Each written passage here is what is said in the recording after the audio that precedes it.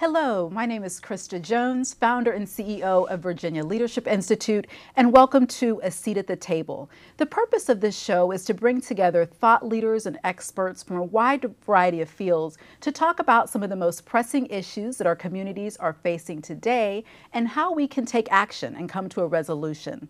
On November 8th, 2016, we had our presidential election in the United States, and no matter who you ask, from whatever side of the political spectrum, I think there was surprise or everyone has an opinion. So we really felt it was important to bring together some experts today and a small focus group or a small audience to kind of share our opinions and how we can move forward as a country and for the next 4 years. So I'd like to start off by introducing our panelists today. We have Dr. Stephen Farnsworth, who is a professor of political science and international affairs at the University of Mary Washington. We have Tarina Keene, who is executive director of NARAL Pro-Choice Virginia. And we have Donald Scoggins, who is a GOP activist. Welcome to our panel today. So I'd like to start off by asking you all, how do you feel this election was different from others? So all of you have been involved in politics from different sides. You've seen it from different angles. Why was this election so different? We'll start off with you, Dr. Farnsworth. Well, for me, the main thing that was different about this election was the extent to which anger proved to be a winning strategy. Normally, when you look at presidential elections, you see optimism. You see an upbeat vision for how America is and how it can be better if the candidate that you are representing prevails. Now, what's different about this election is that the anger seemed to be the advantage in this cycle. And I think part of that had to do with the excitement that Bernie voters generated within the Democratic Party, but also I think it had a lot to do with who Donald Trump really was. I think that Donald Trump had an extraordinary ability to present himself as the voice of people struggling in America, even though he is far from what one would consider to be a natural voice for people struggling in America. Thank you, Krysta, for inviting me tonight. I was beyond shocked by the amount of sexism and misogyny, racism, xenophobia, the attacks on people who are different from Donald Trump. I was it was shocking to me on a daily basis. It was hurtful to me, so I can only imagine what other people were going through who are, found themselves on the other side of attacks. I couldn't believe it. I actually. The one day that it actually became apparent to me just how bad it was is that I have a 3.5-year-old daughter, and I was very excited, and she was very excited. I talked about Hillary Clinton a lot, and I happened to have the TV on, and she walked in the room, and I wasn't really paying attention, and she said, "Mommy, who is that man?" And he was... I think I'd become sort of desensitized to some of the things that he was saying and what he was doing on a regular basis. And I said, that's Donald Trump. And she said, in a very blank face, very serious face, and she said, "Mommy, he's a very bad man." And the reason she was saying that, I think, was because of the tone that he was taking. And from a 3.5-year-old little girl who had was really excited about, because her mother was talking to her about a woman being on the ticket for the first time who had, no other background or knowledge of him, was able to sort of see that as a child. So that was something that really brought it to reality to me, is that even though I'm not a person of color, I am a woman, and I don't have a lot of other different things that differentiate me, but that was a shocking moment for me, and I was at that point in time became very concerned about how the tone, the rhetoric that was being put out there around the election would actually affect our children. And I don't think I've ever thought of that in terms of an election. I obviously have different opinions from other candidates, but I don't think that I ever have felt this way about a particular election, especially in how it would affect my family personally. So I can only imagine what others are feeling or felt during that time too. Exactly. So thank you. Don? I believe basically I feel the same way that the two other panelists feel, but one of the things that really was very shocking to me was the amount of hypocrisy in this campaign. It seems like the more hypocritical you were, the better it was for you. If you were a person who tried to be dignified and tried to set the example for the youth and for others, that evidently that currency didn't have much favor. Also, I was very shocked or very surprised at the commandeering of the Republican Party by someone who, when you look at the other candidates, he was probably the least person you would probably have wanted to win the nomination, and he was the one that actually won the nomination. And I was also fearful of the fact that since I am a person of color and I've been involved with the GOP for many years, I was fearful of what a Trump candidacy would do to the Republican Party in terms of broadening it, because even though we have many Democrats, I still think that people of color should be appropriately represented in the Republican Party, and that's going to make the task much more difficult now. So, Tarina, as you were saying earlier, Trump's victory in his election and his campaign was very harmful to women, and not only his personal, but what he may implement in terms of policies, I guess, depending on how you view women's health policy. But I'd like to know from you, I mean, he impacted a lot of different issue areas, but in terms of women's health, what are some things that your organization is kind of trying to predict, or what type of strategy, how are you going to lessen the impact of a Trump presidency? Well, we are taking some time right now to figure out another strategy. Obviously, we had a different one ready to go. I would say the vast majority of the reproductive rights and justice movement, basically, we were ready for a Hillary Clinton presidency and had a lot of big plans about how we were going to not only protect but advance those rights and making sure that healthcare access was available to everyone, not just a few. But in light of what we have now, I think that it's interesting. I wanted to go back and talk about the actual election, is that this issue didn't come up that much, which is kind of shocking because of the last few election cycles. It has been front and center, and it didn't really come up until the third debate, if you remember. But so Donald Trump didn't really run on this issue, and people didn't actually vote on reproductive rights. Although I think usually if that is an issue that is out front, a lot of people will make that an issue that they vote on. But since he has been elected, we've seen some of the cabinet appointments and what he's been talking about in terms of Supreme Court justices. I mean, this is a really scary time for us. We believe that Roe v. Wade is settled law, although Donald Trump has said time and time again that he will actually make that a litmus test in terms of who he's going to appoint to the Supreme Court. He has also said, oh, well, we're going to overturn Roe. We're going to defund Planned Parenthood. We're going to send all this conversation back to the states and let the states decide. Well, that doesn't work out when you're talking about constitutional rights. Because if you leave it to the states, that means that women will be denied their constitutional rights based on where they live.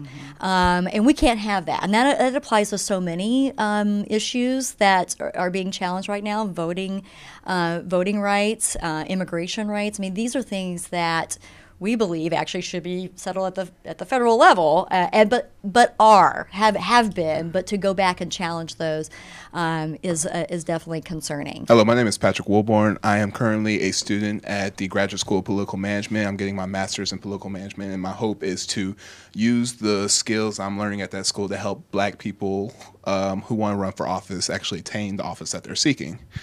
And so that's why I'm here today. I want to learn from what the panel has to say and what their thoughts are on this current election. So thank you. Thank you. Good afternoon. Thank you for allowing me to be in this space. My name is Rose Chantal Porter, and I am a grant writer as well as a youth development worker and nonprofit development worker. I am here today to be part of the conversation, to hear other ideas or thoughts on the election, as I have my own. Okay. Thank you very much. Hi, thank you for having me this evening. My name is Amina Gilliard James. I'm currently a doctoral candidate at the George Washington University, studying human and organizational learning. I'm also a federal employee and the wife of an active duty military officer. And I'm here because of all of the above. This election has impacted my life in numerous ways as an ally, as a federal employee, as an Army wife, and I just want to be a part of the conversation and a part of the solution moving forward. So thank you. Hi, Krysta Jones. Thank you very, very much for organizing this. I, like probably everyone in this room and much of America, found this campaign to be traumatic and painful. And actually, I was raised in a household where we weren't religious, but we were really into politics. Mm-hmm. We were very liberal, and I was the aide to an elected official in Arlington, which is my hometown, for almost 6 years. That's how I know Miss Jones. And my father battled cancer for more than 20 years. He outseated his life expectancy by 23 years.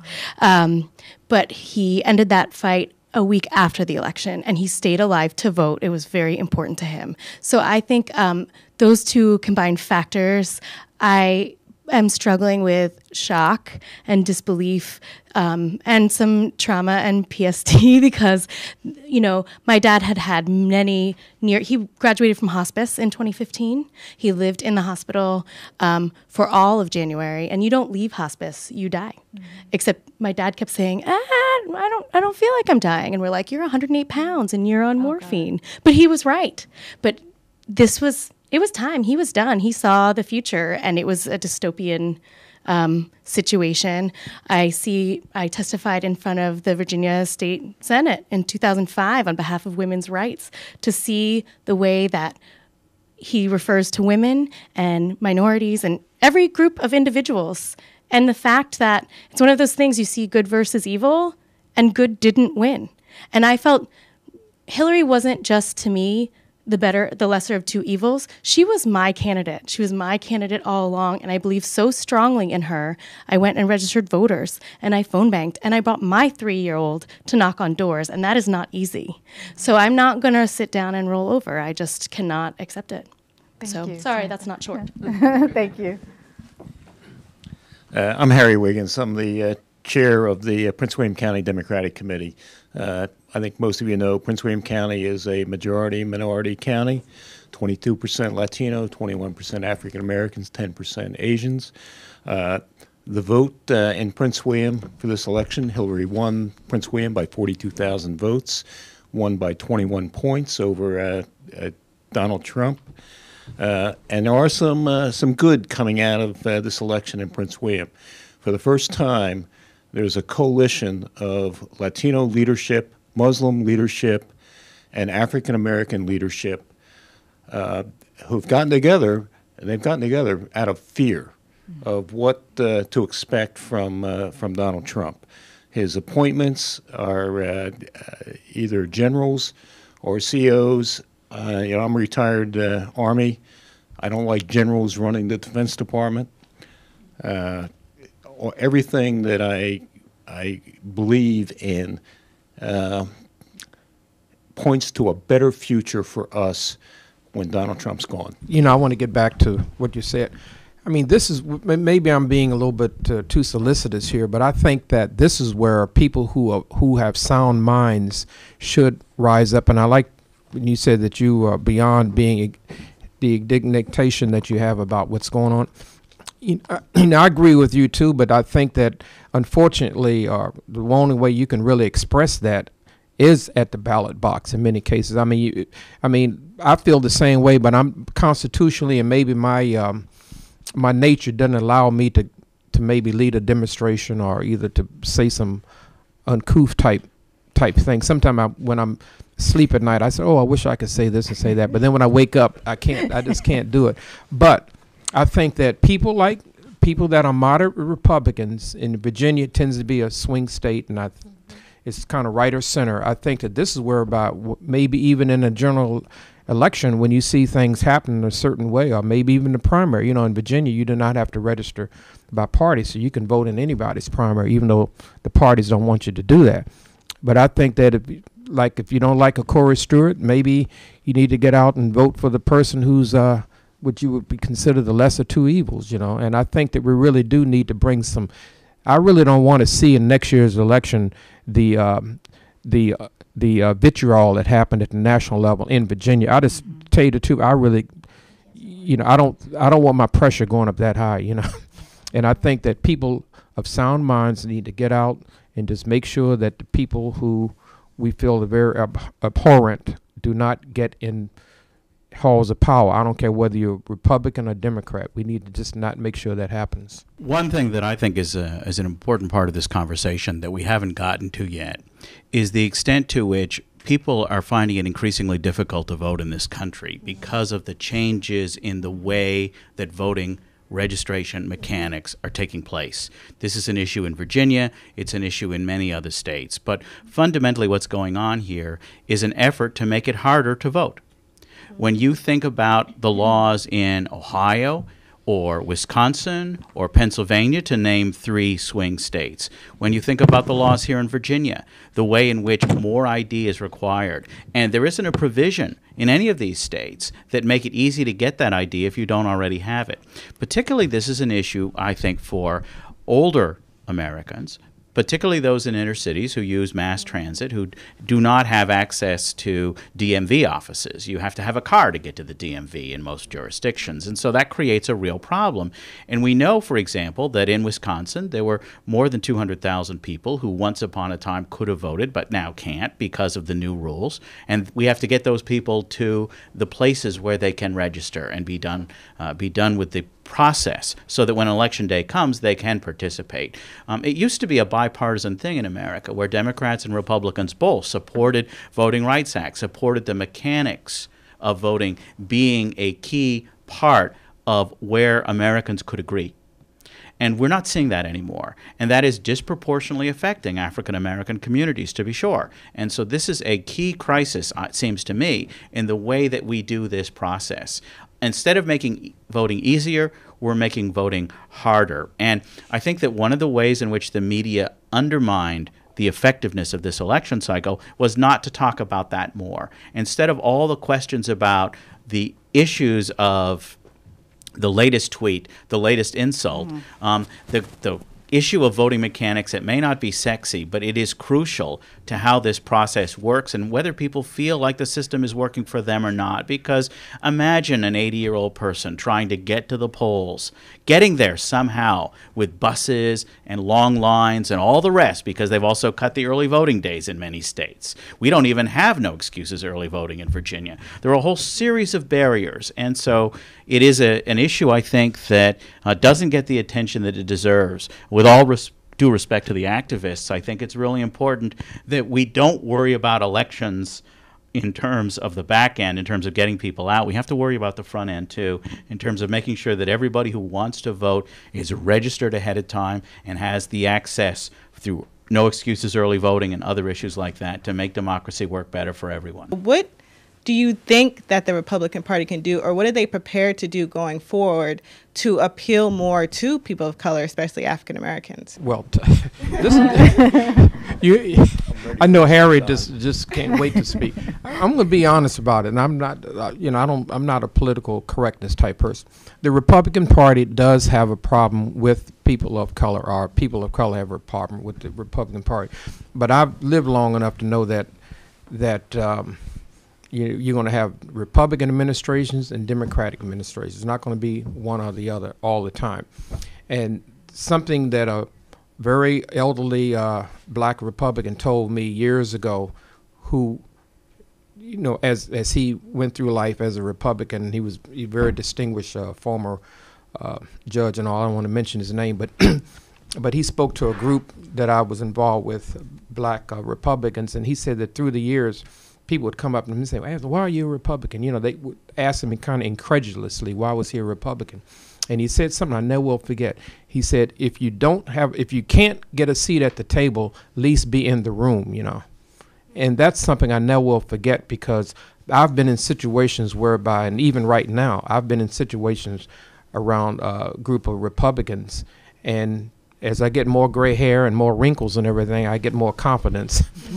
And I've said certain things to them, you know, and it has made some impact, you know, and I think that it's not going to happen overnight, and I probably won't live to see it, but I still think that we cannot give up. We cannot just sort of just, I don't want to use the word blindly, but I will say that I don't want us to just sort of by rote just go and always vote for the Democratic Party, because quite frankly, within the Democratic Party, they have issues also as it relates to people of color, you know. So it's not like this problem is just with one particular political party. And I think that until we realize that, because quite frankly, other ethnic groups are seeing that. The Latino community, they have appropriately a number of people that are looking at the Republican Party having been our community, the black community, is the only one that just sort of blindly votes Democrat. And you look at what's happened in public policy throughout the years. You look at Baltimore, you look at just about every major,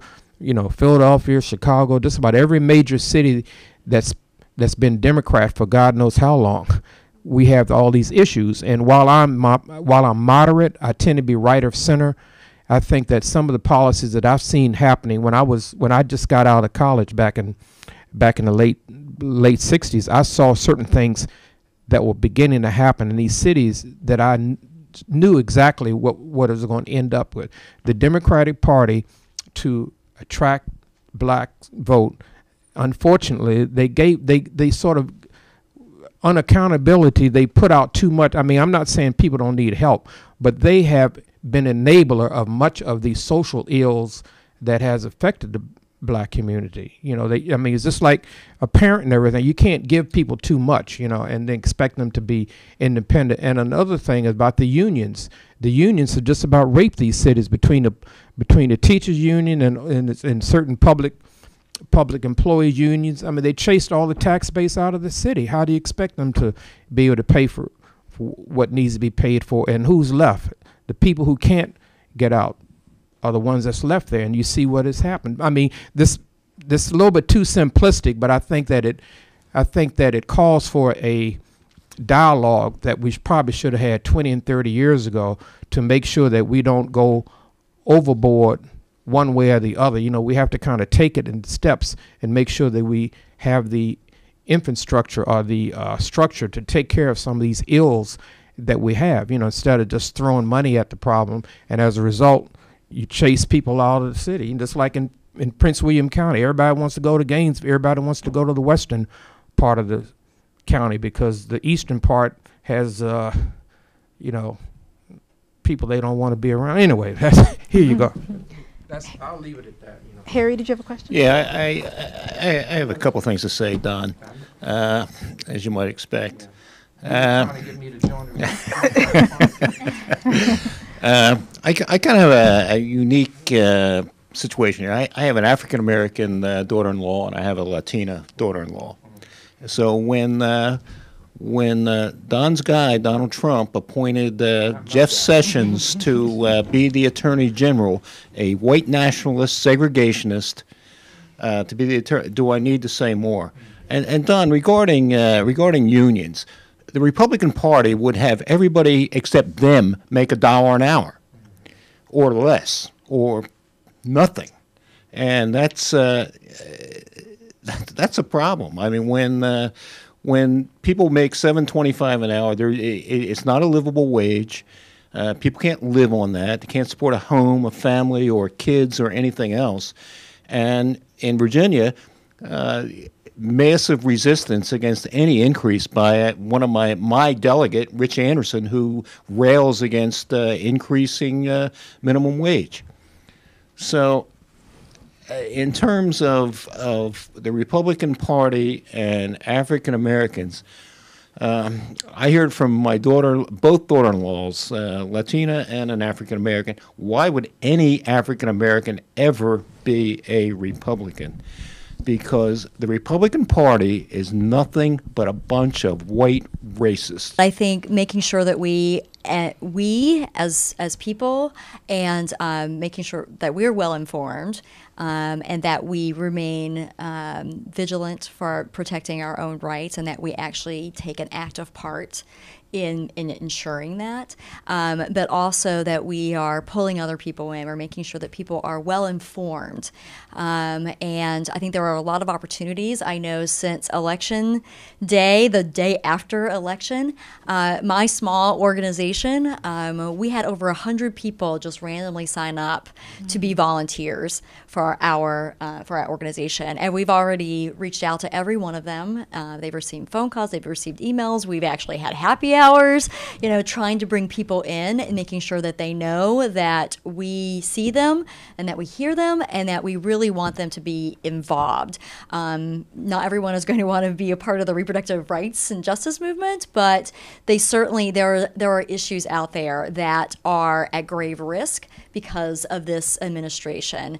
I think there are a lot of people who are saying, "Oh no, he was just talking," but people voted for him. People believed what Donald Trump had to say, and they are going to expect some action, whether he believes it or not, and whether he's an ideologue or not, or he believes it. He's definitely putting the wrong people in place who actually do want to do that. So I think it's not just from the White House. It's a lot. It's almost every department that is in the cabinet that we need to make sure that we're paying attention to.